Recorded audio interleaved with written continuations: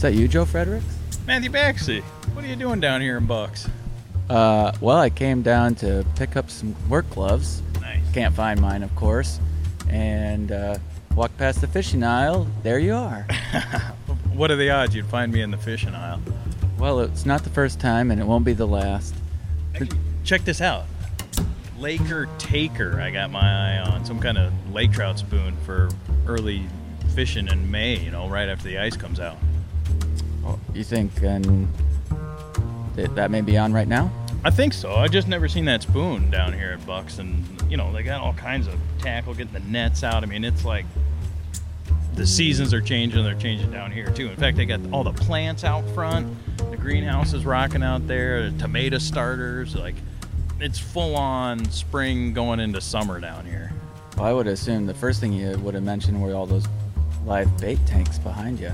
Right, yeah, minnows here, of course. I mean, this is what we often come down to Bucks for fishing, is to get bait, and tackle and stuff too. But you're getting some gloves, you said, because they've got more than fishing stuff at Bucks. It's a hardware store. They got automotive, lawn and garden, stuff for inside, gas, you pay at the pump. They've got wonderful staff. James, always talking fishing with us. Some of the crew down there are so helpful, all of them. You can also find more about the store online, bucks.store. Well, as a matter of fact, located right in the center of Kramer, it's pretty convenient whenever you got to pass through town, which we do on the daily, to swing in and get what you need. As a matter of fact, the day before we left for this trip we're about to hear about on today's episode, I swung in here and got a new pair of rubber boots for that cold water that just melted a few days ago. Right. Bucks Hardware, located downtown Kramer, right off Highway 61. Check them out. This is the WTIP Boundary Waters Podcast. This is the wilderness that Dave and I were both introduced to as kids. Our first wilderness camping experiences were in the Boundary Waters. And in summer, you wake up, you swim through the lake, you have breakfast. Then you can relax, you can go paddling, you can go hiking. We've done this trip before to Horseshoe Lake, and I remember catching walleye there before. I went on a canoe trip in the Boundary Waters, and it was really cool. It was my first time. The route from Ram Lake back to Poplar Lake with no packs, with only a day pack, we take it in one day. Well, you can look to Venus, you can look to Mars. I will set my sights by the northern star, and in the deep dark blue come the northern lights. Oh, and in the deep dark blue come the northern lights. Welcome to episode 90 of the WTIP Boundary Waters Podcast. I'm Matthew Baxley. I'm Joe Friedrichs. It's a miracle that Tascam is even working right now after everything it's been through. It's good to be here, and it's good to be holding this device, which has been with us on many perilous journeys into the Boundary Waters, and it survived its biggest test on the fishing opener this year. You're going to hear all about it in today's episode. A little bit of a roller coaster for us, and maybe it'll be a roller coaster for you listening to the journey we just went on. But I think it's safe to say that now more than ever, we're grateful to have you, our listeners, to come along on the journey with us and still be going on the journey.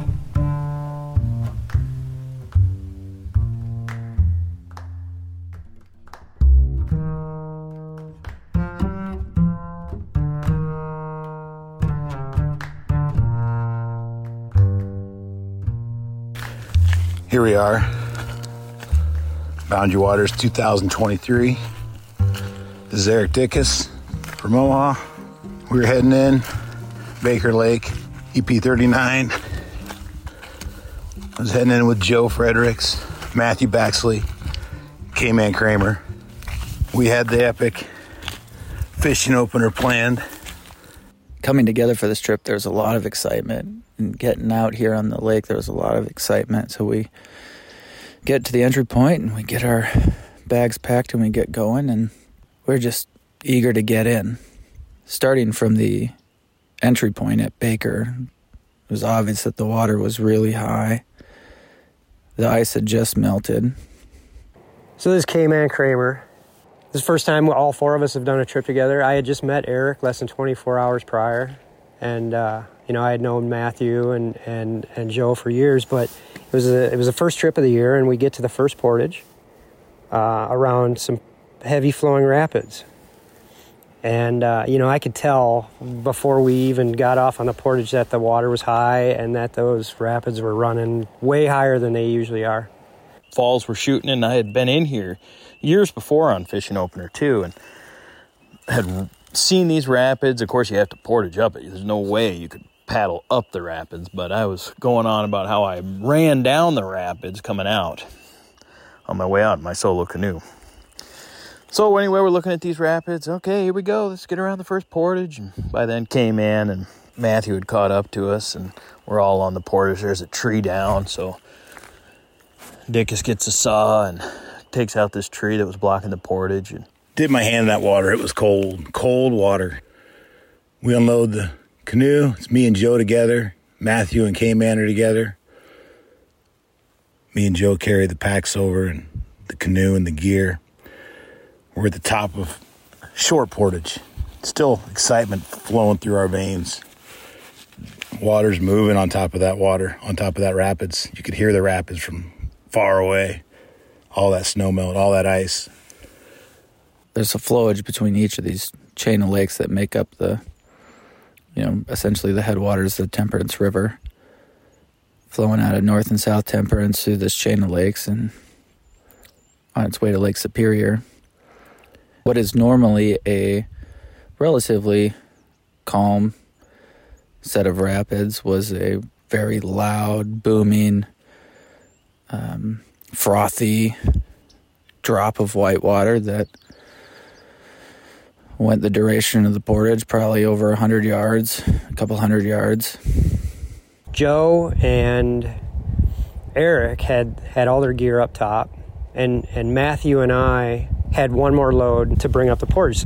And Joe and Erik, we didn't know if they were going to get out ahead of us or if they were going to wait for us, but we all know what we're doing, so we just said if Joe and Erik get ahead of us, no big deal. So Matthew and I go back down to get our last load.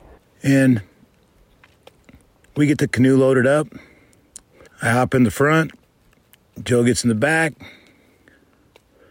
We hop in the canoe. And we push off the shore. There's a stump in the middle of this entryway onto the river.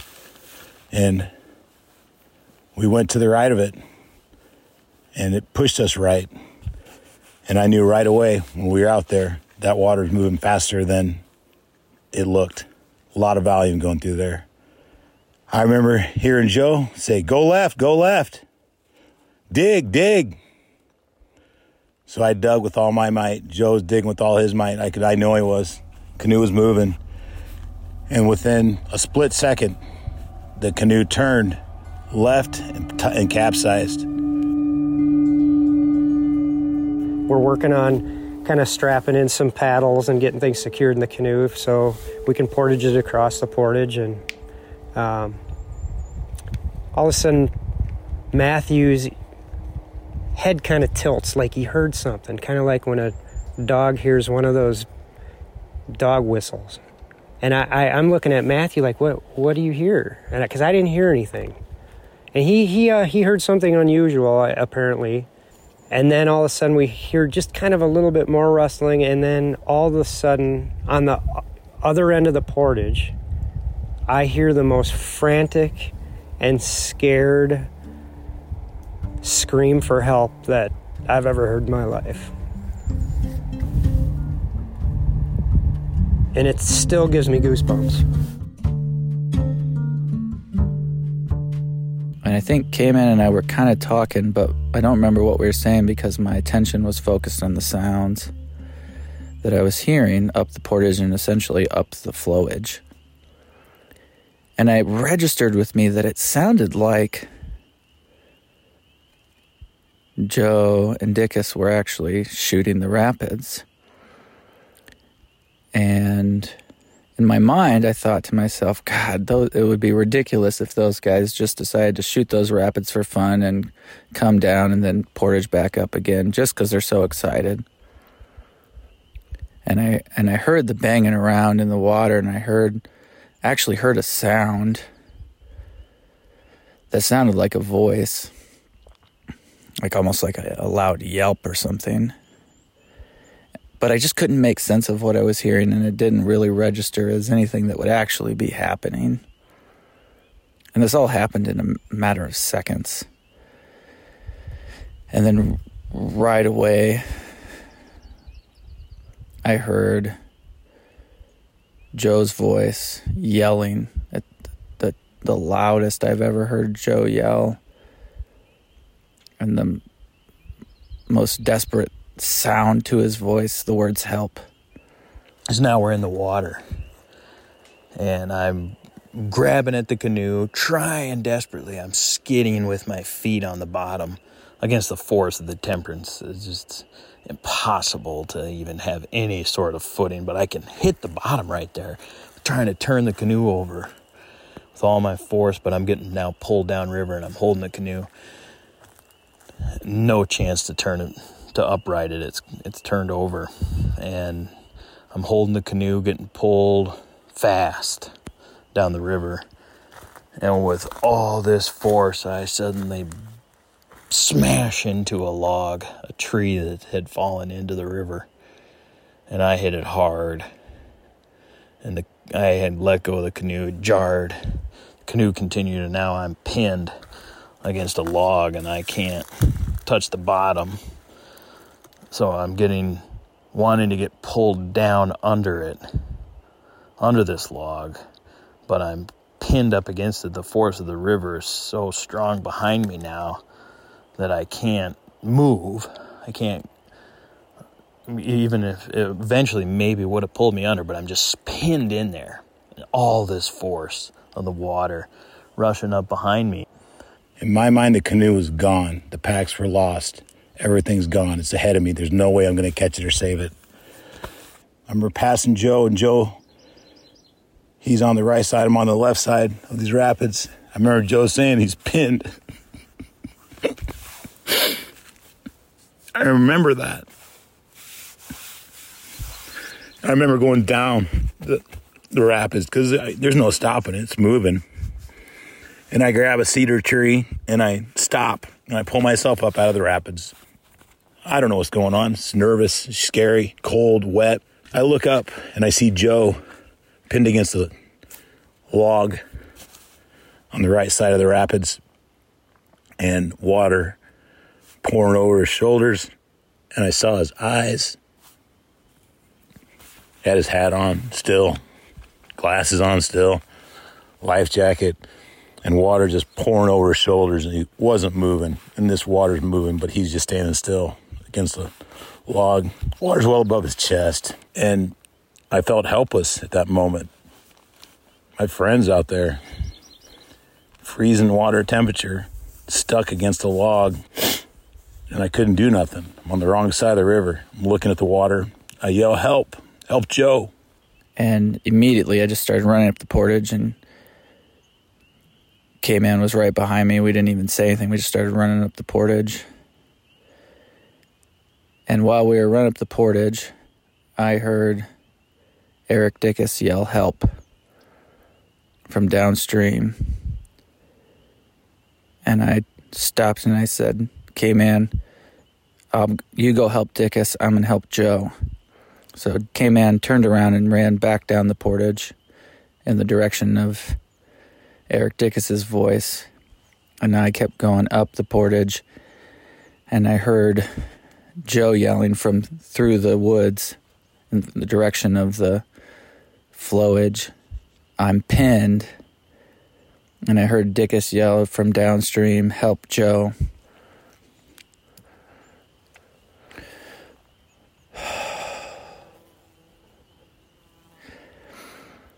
And I started cutting from the portage through the woods towards the flowage in the direction of Joe's voice. And as I started into the woods, it's not very thick. It's not very far. And I looked up and I saw, for a brief second, I saw Joe. I could just make out that he was up against something, facing downstream. I always saw basically like his arms and his head, but water was kind of coming over his shoulders. They weren't underwater, but it was kind of the force of the water was hitting his upper back and his shoulders and coming, splashing up and over his shoulders. And I just saw him for a second. Matthew heads in through the woods to go check on Joe. I run down the portage back to the base of the rapids to check on Erik Dickes. When I get down there, all I see is a bunch of submerged canoe. I see a submerged canoe and a bunch of submerged portage packs floating around below the rapids. And no sign of anybody just yet.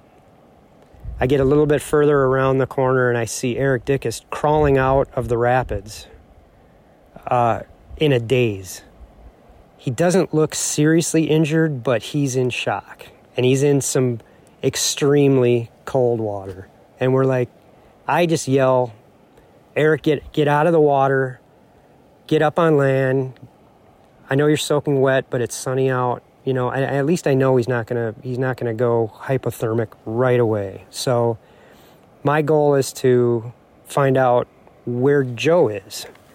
So in this moment now, I'm faced with the reality that I'm pinned against this log, and I've got the force of the river holding me there, and I'm gonna either get pulled under and maybe drown, or something needed to change here, obviously. I knew this was now a very critical situation, and I have this awareness of this, and Erik briefly looks up. He's downriver now. He's floated past and grabbed onto a branch and got to shore on the other side of the river. And he looks up at me, and I just remember that my face to him probably said that I was helpless in this position that I'm in. And he wasn't able to come back. He couldn't swim up to me. There's no way he could get up that river. And so I was in this helpless spot, but I just had to do something. It was either I was going to let the river take me down, and that was that, or I was going to get out of that spot. So now I'm here, and Erik can't get to me, and Matthew and the K-Man don't know in my mind that this is even occurring. So I got to get out of this. I'm pinned. This is it. What's going to go on? What's going to happen next? So with every ounce of strength that I had in my body and mind and all of that, I grabbed the top of the log and shoved myself up. And I'm wearing my winter boots, like really heavy, waterproof winter type boot, and push up. I somehow was able to push up off the log just enough that I could start to kind of turn, but my legs are wanting to go under, and I'm trying to come up and over. And so I'm kind of now sandwiched almost. I'm like, make the letter C, just like sandwiched in there. And then I'm up. I'm up on top of the log, and I lift my legs somehow with all those heavy boots and all that force, and spun. I did a spin off the log and got swept down, and now I'm floating. Right then, Matthew came crashing out of the brush, and he saw me floating. I'm right there. And he was looking downstream and didn't appear as though he knew I was there, and I yelled, "Joe, swim this way." And he heard, I yelled loud, and he looked over his shoulder and saw me and reached up kind of in that same moment as he saw me and grabbed an alder. And he was legs downstream, face up, and he grabbed that alder and kind of rolled onto his belly and found his ground and was able to pull himself out of the water.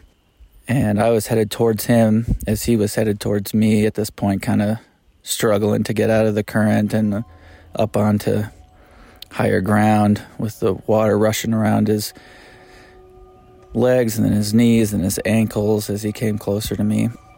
And he said, "Help Dickes." And I said, "K-Man's down there.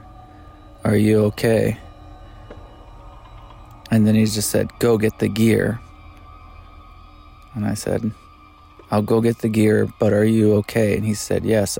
And I said, "Are you hurt?" And there was a long pause.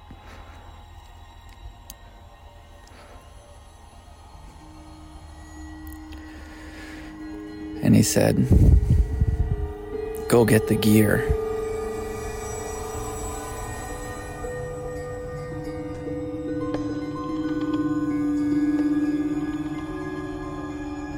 I thought, well, I'm going to get out into the river. Matthew and I still had a canoe down on the lower end of the portage, so I hop in the canoe in the middle. It's a tandem canoe, but I hop in the middle because I'm going to go solo, and I'm just going to go out so that I can see up the rapids and see what's going on. And there's still a lot of yelling and screaming coming from the woods. It's just chaos. I don't know. I really don't know yet what happened. I hop in the canoe. By this time, I see Erik across the river in shock, kind of stumbling around on the shoreline. And I tell him to get to shore. And by this time, Matthew had run back down the portage, and I said, "Is Joe okay?"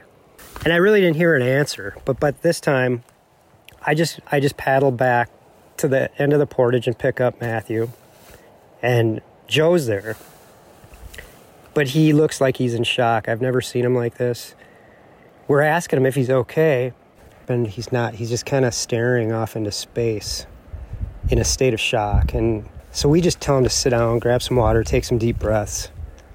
Because we still have Erik Dickes on the other side of the river, soaking wet, just crawled out of freezing cold water. So we got to get Erik Dickes. So we sit Joe down. Matthew and I hop back in the canoe. But meanwhile, our gear is submerged. The canoe is upside down, floating away down the river. And then all the emotions hit what just happened. That I think I'm okay. Joe made it to shore. And what's going on now? A lot of emotions hit me at that moment. I got angry. I wasn't cold at all. I still just stood in the water. The water should have been, now that I've touched the water and I've been out, this water's freezing. But I just stood in that water and I wasn't cold at all. All the adrenaline flowing through my body was keeping me warm. And I saw the packs in the canoe way downstream of the lake. I'm looking at the water. Should I jump in and try to swim across? I just stood there. So many things going through my brain. I was in complete shock. Soaking wet. Waders full. And yeah, I heard K-Man tell me to get to shore, dry off. And I was more angry with what just happened so fast. It happened so fast. In a split second. I don't know how long this whole ordeal lasted. To me, it was slow motion the whole time. Me tipping over, me going under, me floating down the rapids. Joe saying he's pinned. Joe stuck there, yelling for help, not knowing if he's going to get help. If nobody got to him, he was going to die. I'm damn sure of that. And I'm very sure of that. He wasn't going to make it. And there was no way that I could have got over there to help him in any amount of time to save him. And having that powerlessness feeling is eye-opening.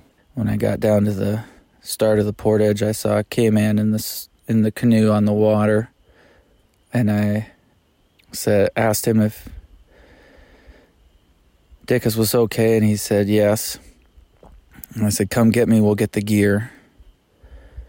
He came back, and I hopped in the canoe, and we paddled out, and I saw Erik Dickes out on the other side of the bottom of the rapids, standing in the water as we started paddling towards the gear, and I yelled to Dickes to get out of the water and keep yourself warm.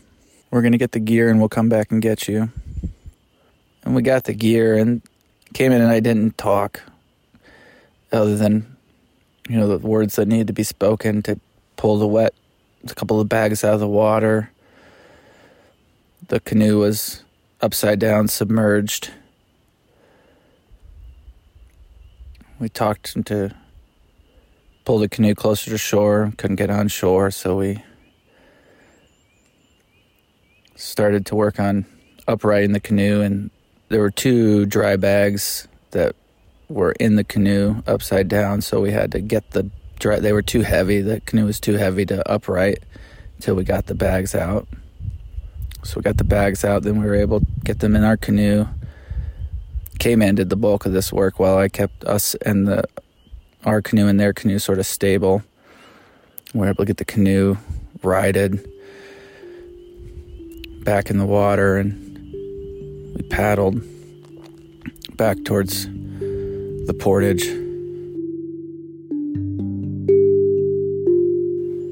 So they're getting the stuff, and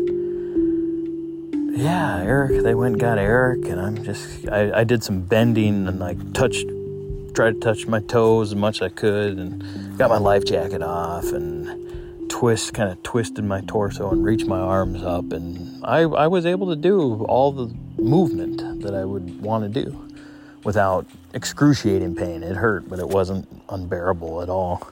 So I was thinking, geez, this is madness and very frightening. But I think maybe we can continue on.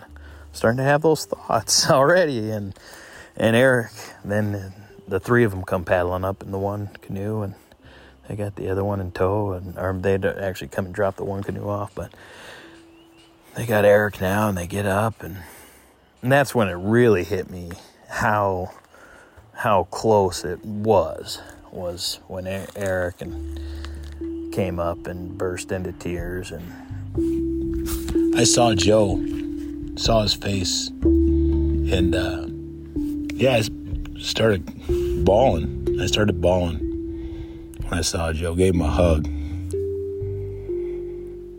because seeing that guy like that looking at me, and I don't even know if he was looking at me. He was looking my direction.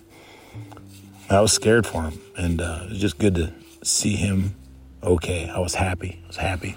Very sad, though. Scariest moment I ever had with being that close to losing somebody. So we all took a breath. I don't remember what was said, but we exchanged some words. I think I got a little choked up just coming down from the adrenaline, and Dickes got choked up, and I don't see Joe get really emotional very often, but I saw some tears in Joe's eyes and saw that look on his face that told me that was real close. We all just sort of shared that moment of understanding how close that was to being really bad. And I remember I thanked Joe for fighting for himself in the water. And got himself loose, and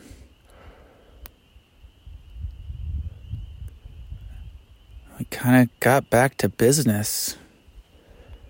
We got the canoes all back up to the end of the portage, all our gear, after we did what we needed to do to dry stuff out as best as could, get water weight out of everything. And then we had to problem solve how to not let that happen again. Now we got to figure out how to get off this portage because the water's still really swift through there, and the path that Joe and Erik took initially obviously wasn't the right route, but there was no way to bushwhack any further upstream, so we had to find a way to get out away from these rapids.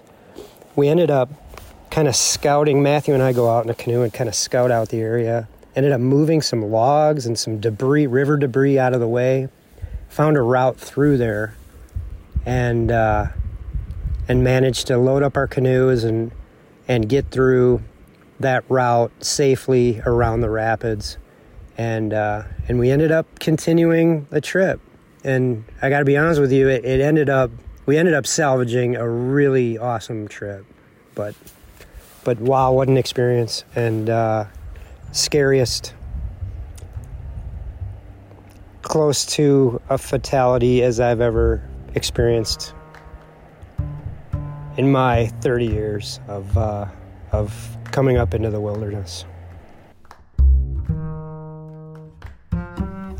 You always hear people, wear your life jacket, wear your life jacket. People, I see them canoeing by here today.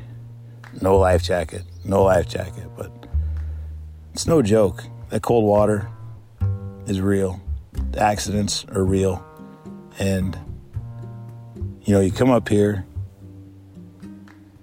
to get away from the city, to get away from things. But in all reality, you want to get back. That's the main thing. You want to get back. You come up here to get a little peace of mind, clear your head, to make it back to see your family. That's what we're here for. And maybe share this little piece of beauty with other people. If you ain't around, you can't do it.